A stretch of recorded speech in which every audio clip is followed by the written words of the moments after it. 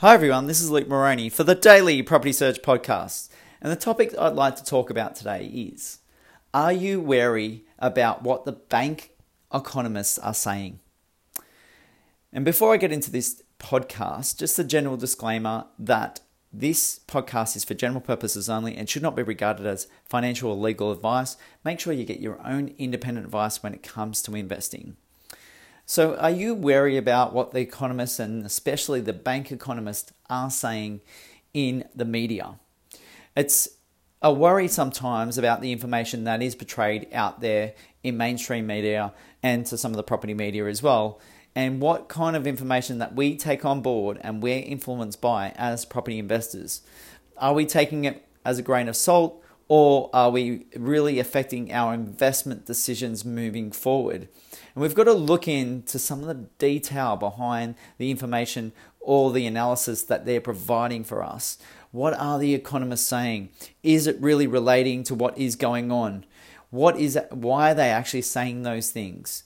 Is there some falsities in that argument that they're portraying? So we really want to dive deep into finding out what it is.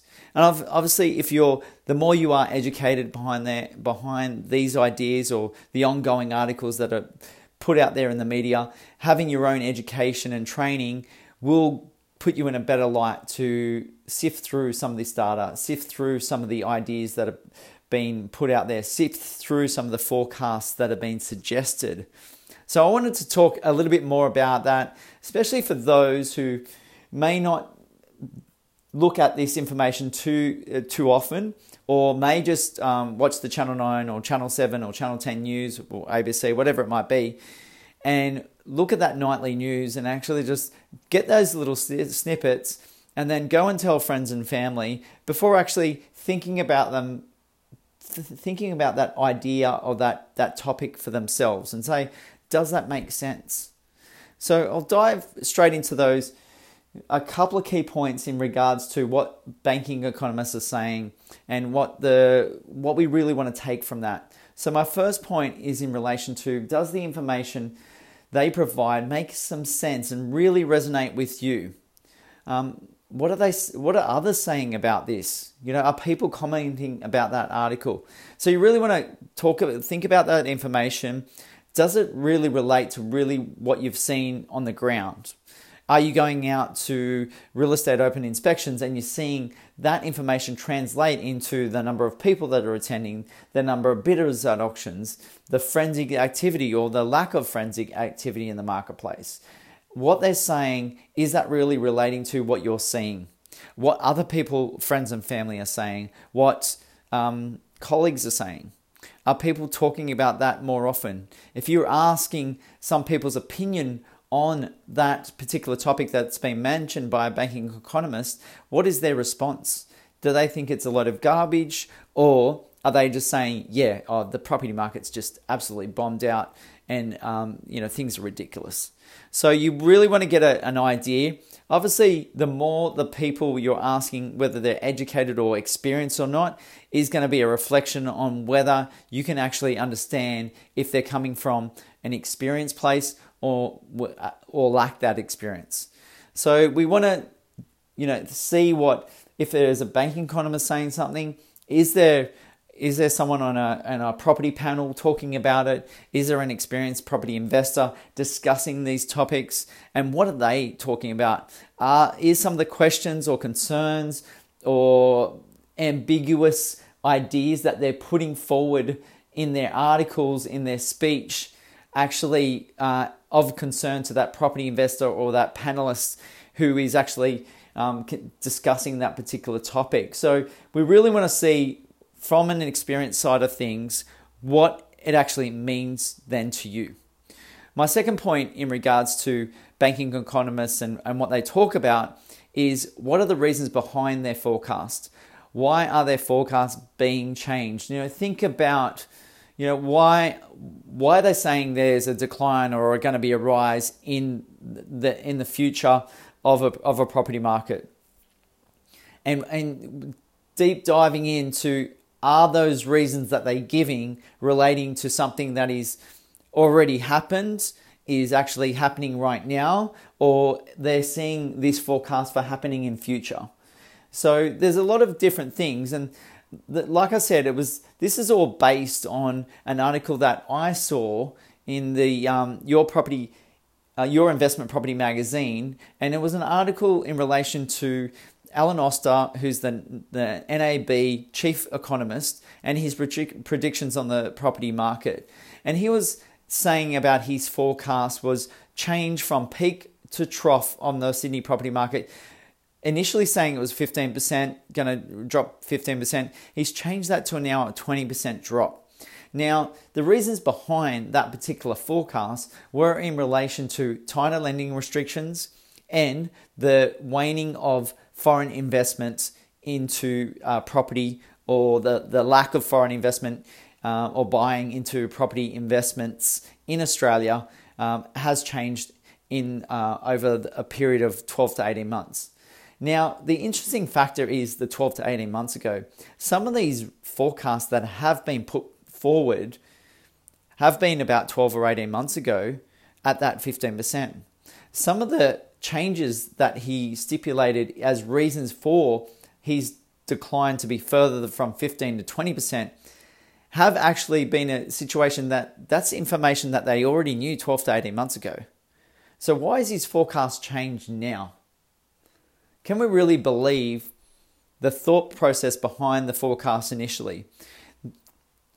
I feel that there was a strong point of us having a very heavy landing in terms of property markets declining. And through 2017, you could see tightening of things happening. You could see changes to foreign investment, banking regimes being tighter, serviceability harder to get those loans. So that was all in forward thinking for us as property people looking in the market each and every day, seeing some of these changes take place. And now we're in a situation where they're now stating that their forecasts are changing because of those same reasons back from 12 or 18 months ago. So it makes me think, well, if they're using those excuses or those reasons, is it they're only gradually changing their statements or their forecast when it then suits the idea of the market, and not really saying that there's going to be a dramatic drop in the property market by 20% initially back 12 to 18 months ago? Maybe that puts a little bit more fear in our consumer sentiment that's out there. If the banks are saying that, well, people are going to start to believe that. So there's a couple of different things and ideas to sort of balance out now. And in thinking about what's happening, are we thinking that the banking economists are actually going to be very conservative in their approach in terms of, especially when it's in a declining market? Because they're not going to put, or maybe there's I guess the cynical side of me is just thinking that there is ideas behind that to not put too much push in the marketplace, or the lack of consumer confidence where they would influence a market to actually go even further in decline. So we've got to really look at those reasons, and when those reasons are coming out and why those reasons are actually stated right now, or if they're actually past reasons that they bring up again. So we want to look at what's actually happening now and then into the future. Are there being changes in the lending arrangements? Are there further changes in foreign investment? Well, I don't see any changes in those two areas right now, and that would lead me to think that we're going to be further declines in the Sydney and Melbourne property markets moving forward for the rest of this year. So I agree with the declines.